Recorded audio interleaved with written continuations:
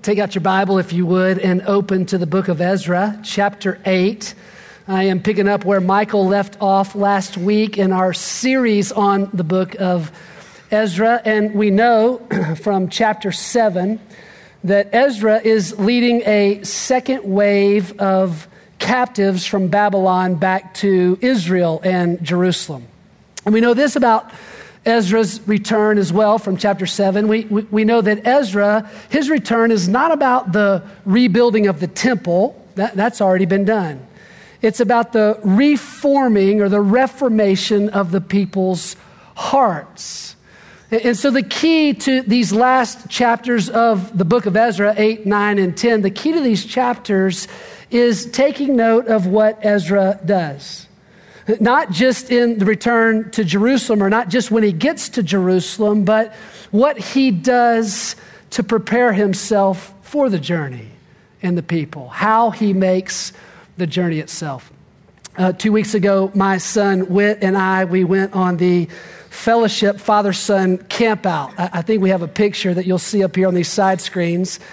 That is me and my boy Whit. We are patrolling the borders of the farm with our airsoft guns. Yeah, we're pretty tough. Yeah, we are. We had a great time together, but you can probably tell just by looking up here at me right now that I'm not much of a camper. Not much of a camper. My idea of camping is cracking a window at a nice hotel room. That's my idea of camping. And so preparing for this camp out with my boy, which happens once a year, it takes me several days to get ready for the camp out. I got to borrow a tent, of course, and I need somebody to show me how to set up the tent, and got to go to the store and get snacks because there's apparently not a stocked pantry that comes with the tent. So I got to go get snacks, and then I got to get all our stuff together, right? I got to get flashlights, got to find those in the house and put batteries in them, and got to find an air mattress, borrow that from somebody, and find a pump to blow it up, and get all our fishing gear together and go get live bait, and you get the picture. I'm spending most of that week before we left on Friday preparing for this trip. And I spent more than 2 hours just loading the car for a 25-minute drive to Leapers Fort, right? It's the preparation that was significant. I spent more time in preparation than I did in the journey itself. That was uneventful, the drive to Leapers. Well, in the same way, Ezra here in Ezra chapter 8, I just find this interesting. He spends 16 verses talking about their preparation for the journey and just one about the journey itself. It seems, at least in this case, that the preparation is more important than the journey. And that's interesting to me because when we look at other places in the Old Testament where this group of Israelites, this nation of Israel, they make journeys like from Egypt to the Promised Land, it's the journey that's emphasized. It's the journey that's more important. In that one particular case, we have 4.5 books about their journey through the wilderness to the Promised Land. That's not the case here, not in the book of Ezra. No, here it's the preparation that's important. And I think there's some lessons for us here in the preparation. Some unexpected lessons for us about the reforming work of spiritual preparation in our own lives. In Ezra chapter 8, it begins with a list of families, the list of the families, some numbers, the number of people that went back with Ezra, this second wave of returnees to Jerusalem. And I'm not going to read through all the names this morning just for time, but I want you to know that these names, they are important. It would be through these people that God would restore the nation of Israel and ultimately would send his son. These names are not insignificant. That's the first portion of the book. And then on the back portion of the book, we have just a very brief description of their arrival in Jerusalem. This group does make it to Jerusalem. They arrive. They give all of the gold and the silver and the temple utensils that the king of Persia had given them for the temple. They deliver those things to the temple. And then this group, they worship God around the altar, just like the group did that went before them some 58 years earlier. So that's the bookends of this chapter. Where I want us to spend our time this morning is in the middle of the chapter. The middle of the chapter is all about preparation. the preparation of this group of people for the journey that they are about to take. And so in verse 15 and following, Ezra gathers this group of people at the river. It's the river that leads to Ahava. We'll see that in the text. And it's a river that we don't know a whole lot about, but was on the outskirts of Babylon, probably the northwest side of the city of Babylon. He gathers everybody who's going on this journey there at the river, and it's here at the river as God prepares them that I believe God has two lessons for us this morning. A lesson in patience, that is verses 15 to 20, and a lesson in dependence. That's verses 20 to 23. And we'll spend our time here in these 8 verses because I believe that these 8 verses are the core to this chapter. And if we can understand them, then maybe we can understand all that God has for us in our own preparation as well. So pick it up with me in verse 15, if you would, for this first lesson. And I'll just provide some running commentary as I read through these 5 verses. Chapter 8, verse 15. Now I, it's Ezra, assembled them, that is all the families that we see in verses 1 through 14, at the river that runs to Ahava, where we camped for 3 days. And when I observed the people and the priest, I did not find any Levites there. Right off the bat, we have a problem. What's the problem? There aren't any Levites. Why is that a problem? Well, that's a problem because the Levites had a very specific responsibility among the people of God. They were responsible for temple worship. You couldn't worship God without Levites. You might remember this from chapter 3 when we studied this, that this return of these captives in Babylon to Jerusalem, it's all about the worship of the one true God. Everything they do is about the return to worship. You can't worship God without a temple, so they go back and build a temple. You can't worship God without Levites, who were the ones who were responsible for administering temple worship. So here in chapter 8, just like we saw in chapter 3, we find that at least for Ezra, the worship of God remains the priority. We can't go without Levites. Verse 16, so I, Ezra, sent for Eleazar, Ariel, Shemaiah, Elnathan, Jarib, Elnathan, Nathan, Zechariah, and Meshullam, leading men, and for Joarib and Elnathan, teachers. I sent them to Iddo, the leading man at the place Casaphia, and I told them what to say to Iddo and his brothers, the temple servants at the place Casaphia, that is, bring ministers to us for the house of our God. Now, we don't know much about this leader, Iddo. And we don't know very much at all about this place, Casaphia. But apparently it wasn't very far from where they were camped at the river. And it was a place where a lot of Levites lived. Maybe they were being trained there, we're not told. Ezra sends this group of men, this contingent that he trusts, to this place, Casaphia, in hopes that he might find some Levites to bring them back to the camp for the journey to Jerusalem. And in verse 18, we see what God does. Look at verse 18.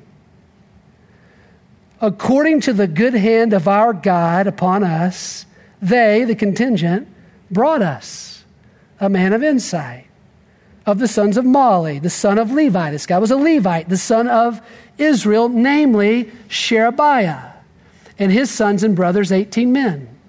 And they brought us Hashabiah and Jeshiah of the sons of Merari, with his brothers and their sons, 20 men, and 220 of the temple servants, whom David and the princes had given for the service of the Levites, all of them designated by name. The contingent goes to Casaphia.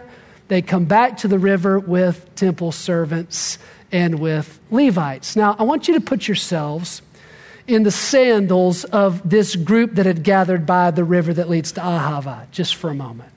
I want you to put yourself in their place. And I want you to imagine what this must have felt like to them. They had left everything that they had ever known. Their homes, their jobs, their friends. They had left all measure of comfort, security, familiarity. And they had taken a pretty big risk. They were going back to this city, Jerusalem, that had not been reestablished for very long, that wasn't near as safe as the city of Babylon was, and they're about to endeavor a journey that isn't safe as well. They work up the nerve to trust God in all of those things, and they get to the river. They're just about to set out from the river all together, and Ezra, who is organizing this group of people for the journey, he gets to the last group of families and he says, wait, hold on. Hold up, everybody. Hold on a second. We have a problem. No Levites. I just went through everybody. There aren't any Levites here. We can't go anywhere without Levites. Now, I don't know exactly what this was like for them. I don't know exactly what they felt in that moment, but I can imagine what it might have felt like. And I think it might have felt like what it feels like at our house when we're packing up to take a family trip. It might have felt like that. See, at our house, when we do that, this is kind of how it goes. I'll kind of get everybody together the night before and say, hey, listen, we need to leave by 9 or so in the morning to make it where we're going. And so that means that we need to be packed up. I need everybody's bag. We need to be packing up the car about 8:30. And without fail, at least at our house, this season of life with our kids' ages, I'll get to 9 o'clock. I'll have everything in the car. I'll be looking through to make sure that we have everything that we need for the trip. And something is missing without fail. Somebody's suitcase, somebody's shoes. We don't have it, so we're going back in the house to try to find what we forgot, and somehow 9 o'clock becomes 9:30, and then we're all ready to go, and somebody's got to go to the bathroom, so somehow 9:30 becomes 10, right? And then the dog gets loose, who we're going to take to the kennel, and we got to chase the dog around the cul-de-sac. We get the dog back in the car, 10 becomes 10:30, and somehow, some way, without fail, we don't leave till after lunch. Now, I'm not the only one that has experienced this, right? Please tell me I'm not the only one that has experienced this. I'm back in the house making turkey sandwiches like, eat this, and we're going to go. That's where we end up. Not the warmest of family interactions on the day of departure. I'm just imagining, right? I'm not saying this is what the text says, but they end up spending 12 days there instead of 3. I'm just imagining that this is probably what this felt like. Ezra says to them, hey, we're not going anywhere until we find some Levites. Well, how long is that going to take, Ezra? They didn't come the first time you invited them to come. What makes you think that now, the second time, they're going to leave everything that they know and they're going to come with us? Let's just get on the road, right? I get that. I think Ezra probably got that. He was ready to go, but not without what he needed for the trip. Ezra was willing to wait. Now, I mentioned this. It says it later in the text that they waited 12 days there at the river. You see, waiting is a part of preparation. Waiting on God to provide. Waiting on God to open a door. Waiting on God to equip us for what we need for the next season. Waiting on God to give us vision for how this piece of our business might work in this market. Waiting on God to prepare your heart. Waiting on God to give you what you need. Waiting is a part of preparation. And notice here that waiting doesn't look like sitting on your hands, does it? That doesn't look like this, not for Ezra. Waiting is active. Waiting is engaged. He exhausts his resources, sends a group he trusted to a place where he thought that God might provide. He moved quickly. He didn't demand that God provide at Casaphia. He just went. He went and asked. He didn't sit still. He believed that God would provide in his time. And get this, God did. He did provide. Yeah, they waited 12 days at the river to leave, which probably felt like an eternity to some. But think about it this way. They were spending 3 days there at the river already, and we'll see in a minute that they spend at least a day on the back end fasting and praying before they leave. So if we think about it this way, in a matter of 8 days' time, God provides not 1 or 2 Levites, temple servants. He provides 258 in 8 days' time. 258 men plus all their families come walking into camp less than a week later, or about a week later. That's incredible. And so here's the first lesson from the river. It's simple, but it's true. God's good hand provides for those who are willing to wait. It does. God's good hand provides for those who are willing to wait on Him. In this case, He provided quickly. That's not always the case, is it? But it doesn't mean that God's good hand isn't on us. And get this, God is always working in the waiting. You see, we think we're waiting and nothing's happening. No, that's not the case. God is working in the waiting. He's working to prepare our own hearts for whatever's coming next. And He's working to provide for us in only a way that He can, putting the pieces together for whatever we might need when we go and ask Him for it, like Ezra did here. Somebody was preparing the hearts of those 258. They didn't just turn around and go. Somebody was readying them to leave. Can you imagine how this must have felt for those people at the river now? Ezra, what? We can't get Levites. We can't, no way. A week later, they turn around, 258 people and all their families are piling into the camp. Like, oh yeah, I guess God can be trusted. And maybe if He can be trusted in something as big as this, then He can be trusted in every aspect of my life. Lesson number 1 from the river is a lesson in patience. God provides for those who are willing to wait on Him. And lesson number 2 is a lesson in dependence. And it's found beginning in verse 21. Look at it with me. All the Levites and their families arrive at the river, and here's what happens next. Ezra says, "Then I proclaimed a fast there at the river of Ahava, that we might humble ourselves before our God to seek from Him a safe journey for us, our little ones, and all our possessions." What do? After the Levites arrive? They leave. No, not yet. No, they fast and pray. For what? For a safe journey. For who? For themselves, for their kids, and for their possessions. You see, fasting and prayer are a part of preparation as well. They're part of our preparation. And we can't understand how significant this act of preparation was until we understand how dangerous this journey was. Okay? This would be a 4-month trip from Babylon to Jerusalem with families, with young children, with aging grandparents, without military personnel.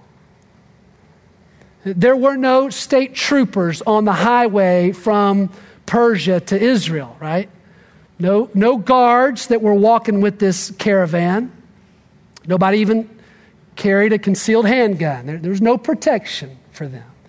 And there were bandits all along the way. There were robbers. We know this from this era of history, that there were robbers that literally made a living preying on caravans like this on this particular road. They were not safe. Not to mention that this was a journey through enemy territory for these Jews.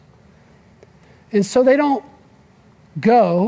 leave until they prepare their hearts. How? By declaring their dependence on God, by humbling themselves before God and pleading with Him to keep them safe all along the way. Now, certainly this daunting trip to Jerusalem was means enough to take them to their knees. But it's not the only reason that they fast and pray. And I want you to see this other reason. It's found in verse 22. They fast and they pray, and here's what Ezra says. Here's why. For I was ashamed to request from the king troops and horsemen to protect us from the enemy on the way. Because we had said to the king, the hand of our God is favorably disposed to all those who seek him. But his power and his anger are against all those who forsake him. You mean to tell me that we could have had troops and horsemen, Ezra? You mean to tell me that from the king's own guard, he could have protected us? Why are we not doing that? Ezra says, well, it's because of what we told the king. I told him that God's good hand is favorably disposed to all who seek him. So we're good. We're good. You did what? Now, you could argue here that Ezra was stupid. You could argue that, and some do, actually. You could argue that. Or you could argue here that Ezra actually believed it. He actually believed what he said. That he believed that God's good hand is favorably disposed to those who seek him, and that would be enough. That's the camp that I fall into. I would submit to you this morning that he said it because he believed it. And he practiced it because his belief was anchored in a God he knew. Why would I say that? Well, it's because of the kind of man that Ezra was. Well, what kind of man is Ezra? Ezra, chapter 7, verse 10, do you remember this from 2 weeks ago? Chapter 7, verse 10 says that Ezra was a man who set his heart on the study of the law of God, his word. He put it into practice and he taught it to the people of Israel. You know what that means? That means that Ezra knew who God was. He had studied the God of his word. He had studied how God had revealed himself to them. He had, at the time, the first 5 books of the Old Testament and probably 1 book of prophecy as well. He had studied those books. And in those books, he saw that God was a God who kept his promises, who provided for his people, who was faithful to his people, his care for his people. He had studied that and he had put it into practice in his own life. He had experienced that same God in his own life. And so Ezra has confidence in the power of God. And because of his confidence in the power of God to protect them, he prepares for the journey by placing himself and this group of people fully and completely in the Lord's hands. Put them in a position where they would have to rely on him. How are we going to keep ourselves safe? Well, we know we can't keep ourselves safe. Even with the king's troops and his horsemen. But God can keep us safe. And we will depend on him. So, verse 23, so we fasted, prayed, and sought our God concerning this matter, and he listened to our entreaty. He heard their prayer. Why? Because God's good hand is favorably disposed on all who seek him. Ezra was right. And this is the lesson in dependence. We can depend on him, and when we do, his good hand is on us. See. Now we have to be so careful here. I can't have you walking out of here thinking that everything you ask God for, he's going to give you. I can't guarantee that at all. But I can promise you this. I can promise you that he will give you everything you need to be conformed more and more into the image of his son, Jesus. I can promise you that. And I can promise you this. If you will set your heart on him, if you'll set your life toward Him, if you'll orient your life according to His Word, if you'll put it into practice, if you will live it, if you will own it when you don't live it, I can promise you this, that you will experience His good hand in your life. You will taste of it. You will. You will become more like His Son Jesus, and as you do, you will experience more and more of His joy, more and more of His peace, more and more of the hope that is only found in Jesus Christ, regardless of your circumstances, regardless of whatever it is that's going on in your life. These people don't fast and pray because they think they can manipulate God to do what they want. And they don't fast and pray out of some rote, obligatory spiritual discipline either. They fast and they pray because they need God desperately. They fast and they pray because they are dependent on Him. They demonstrate their complete and utter dependence on Him for everything. For food and for a safe journey on a dangerous trip. Every time they get hungry, every time their stomach growls, they are reminded that He is their provider and that His good hand is on their life. So here's my invitation to each of you today. I want to invite us to do what this group did at the river. I want to invite us as a community of faith to take 24 hours and fast just like they did. And here's how. I want to invite you to do this from tonight after dinner till tomorrow night at dinner. You'll miss 2 meals, Monday breakfast and Monday lunch. No food, just a whole bunch of water. And here's why. Here's why. So that you and I will grow more aware of our dependence on God for everything. That's it. No other reason. Just so that you and I will grow more aware of our need for Him. That's it. You see, the core of fasting is simply to express our desire for more of Him, our longing for Him, our need for His provision, His care, His protection in our own life. And so every time you get hungry on Monday, every time you drive by Sonic and know you just need a drink, every time that happens, you'll be reminded to pray. You'll be reminded to acknowledge your dependence on God. You'll be reminded to acknowledge your need for Him, and you'll be able to communicate your desire for more of Him. I did this on Thursday just to prepare my own life for this weekend, for teaching you. And I'll tell you this, honestly, it was way harder than I thought it would be. I thought missing 2 meals would be no big deal. I really did. It was harder. I got hungry. Imagine that. I got hungry. I did. I got headache. I got tired. I grew more and more aware of my dependence by the hour. I didn't really like the way it felt. I didn't like the way that it felt physically. I didn't like the way that it felt emotionally. I don't want to be dependent on anybody for anything. I don't think many of us do in this culture in this day. But it doesn't change the fact that we are dependent. I prayed a ton on Thursday, everything under the sun. And there wasn't anything earth-shattering that happened in my spiritual life. There really wasn't. But I'll tell you this, over the last couple of days since I did that, I have wanted more of Him. I have. It's been incremental. It's not like this huge leap. But I have. I've been more aware of my need for God for everything, not just the big things, for everything. And I believe that you will too.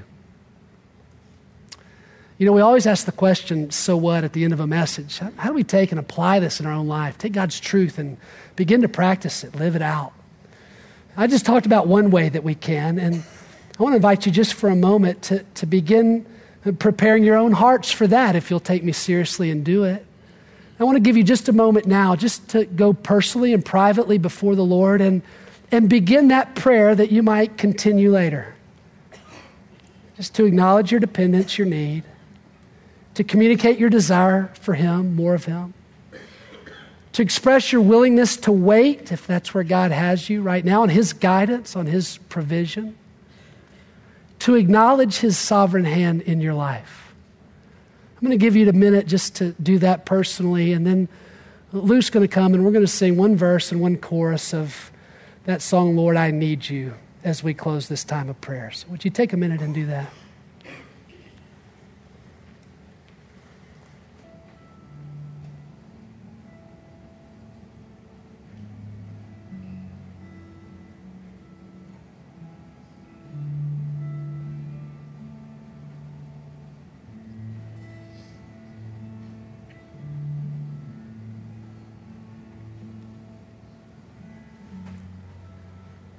Now, would you lift your voices with me as we sing the end of our prayer?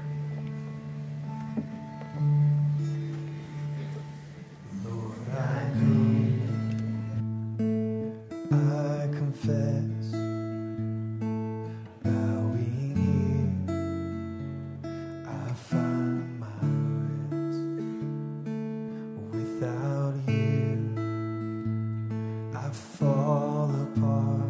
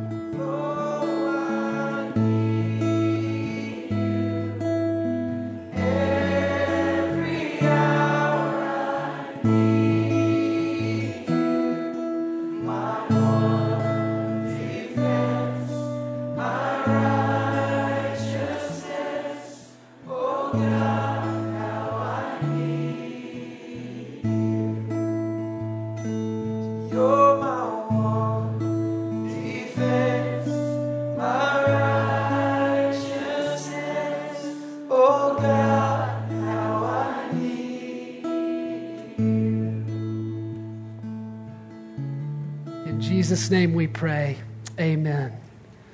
You know, when I went to the Father-Son camp out, I thought all that preparation was for the trip. It wasn't just for the trip. Looking back on it now, I can tell that God was preparing my own heart. He was preparing my heart to be fully present with my son all week long, that I might experience His good hand in my life with my boy. And by God's grace, I did. They were unexpected lessons for me, and they were worth the preparation. Go in peace, and we'll see you next week.